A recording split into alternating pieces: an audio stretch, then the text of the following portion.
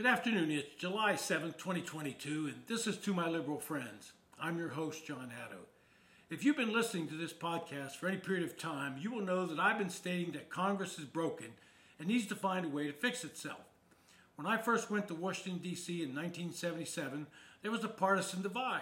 Republicans and Democrats held different views, but the difference then was they also knew they had to work together on issues or nothing would get done. Today, that ability to work together to seek out compromises seems to have evaporated into thin air.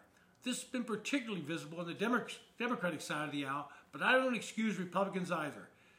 It has been building for many years as the parties have become more and more polarized. When John Boehner was the Republican Speaker of the House of Representatives, he could not control his caucus. He was forced to deal with about 40 members who formed what they called the Freedom Caucus. I called it the Freedom from Governing Caucus. These Republicans, very conservative and mostly from safe conservative districts, viewed every government policy through their own prism and would not compromise on anything. To this group, any government program was evil, and they had to undo it. Ultimately, it led to Democrats retaking the House and John Boehner retiring. Democrats have a similar problem, and current House Speaker Nancy Pelosi has not found a solution. For her, it is the Progressive Caucus, and they also refuse to compromise. They're elected from ultra-liberal districts, primarily in urban areas, and they view government, specifically government funds, as a means to send money back to their districts and constituents. They spend their time decrying the financial gap between people and looking for ways to tax one group to give to another. If you look at any poll out there, Congress is not being held in high esteem by the general public. No surprise. The problem is that voters view the problem with other members of Congress and not their member of Congress, and so they keep electing the same people, and so nothing changes. Then you have a policy within the Democratic caucus of both the House and Senate that allows for the leadership at the committee level to stay in place for years on end.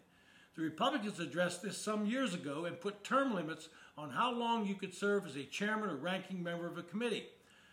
This limitation acts as a sort of term limits on how long members will serve in Congress, because once you lose that leadership position, you tend to retire.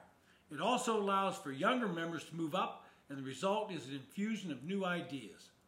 Recently, the Congressional Management Foundation and the Partnership for Public Service conducted a survey and a study about how Congress was functioning. To get an idea, they turned to staff and did a very thorough survey of how Congress was working. Only 24% of staff surveyed agreed that Congress currently functions as a democratic legislature should. And 81% said staff and members' understanding of Congress' role in democracy is, quote, very important, but only 4% are very satisfied with the current state of things on the Hill. Here's a couple of outtakes that I thought were important in that survey. One, a majority of congressional leadership, members and staff, don't seem to have the institutional knowledge of best practices to know how Congress can better function, which seems to be and lends to a vicious cycle of continual breakdown of the institution. That from a professional staff member on a House committee. Another one. In recent years, it seems leadership has consolidated a lot of power and weakened the committees. As a result, very little legislation is passed by a regular order, and members and staff are frustrated by the lack of input, particularly on big bills. Now, there are many other issues addressed in the survey, but those were the ones that stood out to me, particularly the point about how the leadership has consolidated power and very little is being done and left for committees to do. Congress has abandoned what is known as regular order. The classic example is the massive spending bills that we have seen in Congress this session. The Build Back Better bill that Biden pushed was a compilation of many bills that under regular order should have been referred to various committees. There, the committee would hold hearings on the legislation. The bill would be brought before the committee for what's known as a markup. At that time, members of the committee, both minority and majority, can offer amendments to the bill.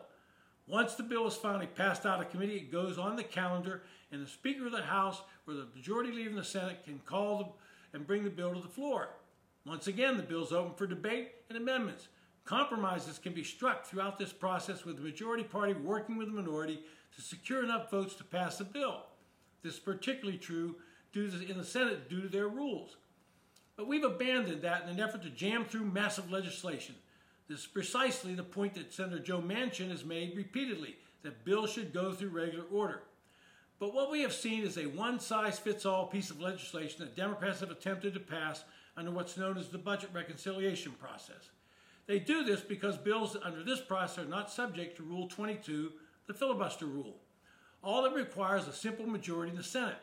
What Democrats did not count on this time around was that Senator Manchin and Senator Sinema did not like parts of the bill and refused to vote for it.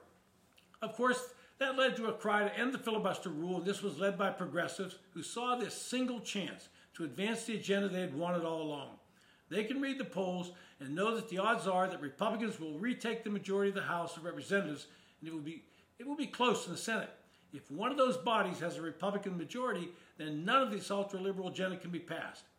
Now, I don't want to pretend that Republicans have not used the reconciliation process themselves. In 2017, they passed the last major tax bill under this process. What most people don't understand, that anything passed under this process has a 10-year life. A lot of those tax provisions will expire in 2026. It was that knowledge that Senator Manchin demanded that every program in the Build Back Better bill be paid for the entire life of the bill. Democrats were giving things like the child tax credit a one-year life, expecting that once they passed it, people would get used to the benefit and demand that it be made permanent. But then the bill would have, according to the Congressional Budget Office, cost about $4.1 trillion instead of the advertised cost of $1.9 trillion. So yes, I'm in favor of making some changes in Congress. I strongly support term limits on chairmanships and ranking members. I support using the regular process to advance legislation, and that includes negotiating with the minority party, no matter which one it is. And finally, I'm in favor of putting some age limits, and you've heard this from me before, on people holding political office. I believe that once you hit the age of 75, you're no longer eligible to run for Congress or the presidency. Time to go home, play with your grandkids, or do something else. This has been To My Liberal Friends. Thanks for listening.